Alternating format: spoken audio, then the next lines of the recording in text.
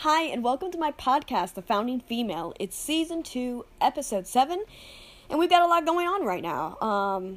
It's raining, so you might hear that. I got my space heater going, you might hear that, and you're definitely going to hear me ruffling some papers, because today I am going to read you some poems and stories that I have written, and some thoughts I've had about the Founding Fathers, and, I have an account where I publish a lot of my stories and poems, and so I thought I would drag some of them out. Poetry, especially, is something that has always been in my life. My mom wrote poems my entire life, and oh my gosh, she was amazing at it. And I thought maybe this would brighten your day, lift your spirits. I don't know. I thought I'd try, though. So let's get right into it. Trenton, Yorktown, Valley Forge. How I love that General George. To the soldiers fighting, dying, I am with you, tears worth crying. When your pay is hardly there, and your food's not much to share, I'll take some out of my pocket, help the spies up in Setauket. Cannons booming all around, but your screams don't make much sound. Congress worrying about the war, George, he worries so much more. The end it came, the war is won, and yet our country's just begun. I will post the links, if I can remember, to some of these poems on my Twitter account, which is at StarletSkyGW. I'm pretty sure that poem was inspired by the TV show Turn Washington Spies.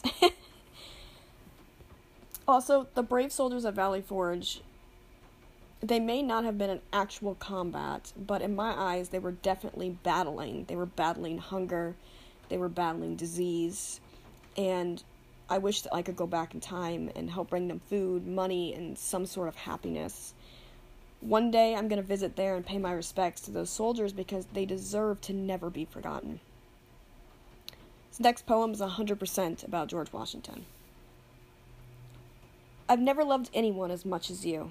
When days are tough, you pull me through. I remember the times you said all is well, and then it clicks, and I cannot dwell. The distance among us is centuries, and still you listen to my pleas. Even though we're far apart, you remain first within my heart. You taught me to find courage, strength, that it's all right to fail, to never give up, and you'll always prevail. You helped me to see beauty in horses and nature. Mount Vernon always seems to make me feel safer. I love you, George Washington. What's a woman to do? Yes, I'm always most brave when I'm thinking of you. That poem is exactly how George makes me, and sometimes I struggle to express how much he truly means to me.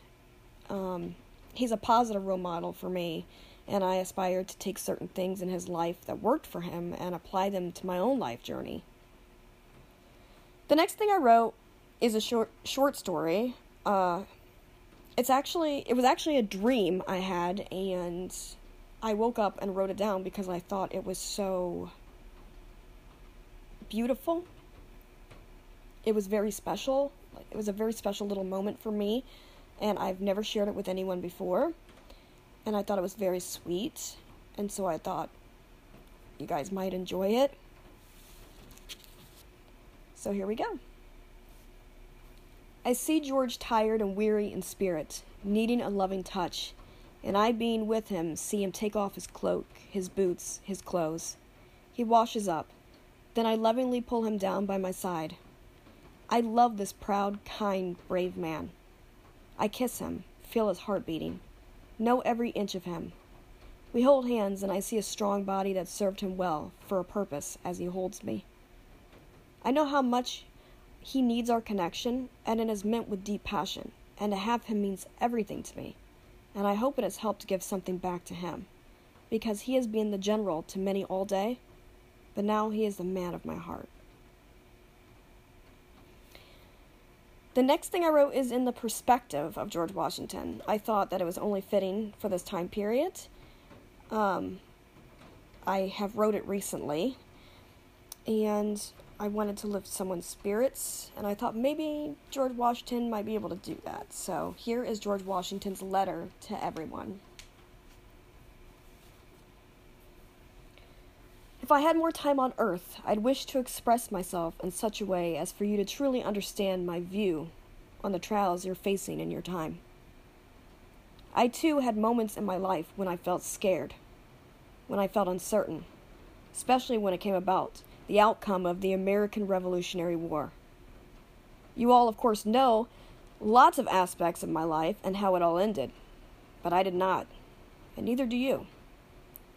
But I can say that you will come out the other end of this stronger, in every way. You'll come out of this with a renewed sense of life. You'll see life differently than you ever have before, and that can be a good thing. Take care of each other. Use this time to reconnect with aspects of your life you've been putting off, whatever that may be. Reading, writing, baking, cross-stitching, drawing, painting. Sing and dance by yourself if you're alone. Sing and dance with whoever you're isolating with at this time. Make memories so you can look back on this time and not just feel uncertain, down, and scared. Believe me, life is too short. So don't waste this time given to you to enjoy what you can in this moment. Write a journal for future historians. Make history, but most importantly, don't repeat it. George Washington. This next poem is up on my Twitter right now. I wrote it for a friend. It's about Cornwallis. My friend loves Cornwallis, and I wanted to do something nice for her because she's always drawing me these beautiful pictures. So, they call me Cornwallis. I'm your true king. I won't tell, for I dwell in your heart, casting waves like a spell. You're the fire that longs for my soul, never taking its toll. I feel that love of yours grabbing and reaching, even though I can't talk now, you know I'm still speaking. I love thee, I cry out with all sorts of passion. You stop what you're doing and show me with action. So each night when I see you in bed, I reach out my hand, place a kiss on your head. Don't be afraid, I whisper, words long to be said. I'm always with you, even though I am dead. Some of you may know, and some of you may not know, that I love cannons. I think cannons are very interesting. I've always found them so interesting. So of course I wrote a poem about it, because, why not? I love to see the cannons come whizzing past, for when they come down, there's always a blast. Even though they are loud and hurt my ears, I still love to watch the cannons whilst giving 3 cheers. They rumble and boom as they fly past our heads. We sure are lucky not to be dead. But I love the cannons, can't you see? Yes, I love the cannons, and the cannons love me. This one right here is really not about the Founding Fathers. It's more about what we're going through right now. Alone and scared during quarantine. No one beside me when I feel like a scream. Try and stay calm, try not to panic. Overwhelmed to the brim, but I'll survive, damn it. Never realized how I'd missed the chatter of family or friends telling me all that matters. But I wouldn't be here writing this down for you, even though at this moment I'm feeling so blue. And the last poem I have for you today is called The One. And this is a very special poem for me about Georgie, and I can't wait to share it with you. I might turn this one into a song, so here we go. Stand for the general, stand tall with pride. No need to run, no need to hide. Stand for the general, make him proud. It's General George Washington, we all say out loud. He walks in the door and wow, he looks handsome. I know that tonight they'll be dancing and romancing. I make my way over, though my dress is just tore. He glances over, says, I've seen you before. His smile is endless, his eyes lit like fire. Suddenly I'm committing to every desire.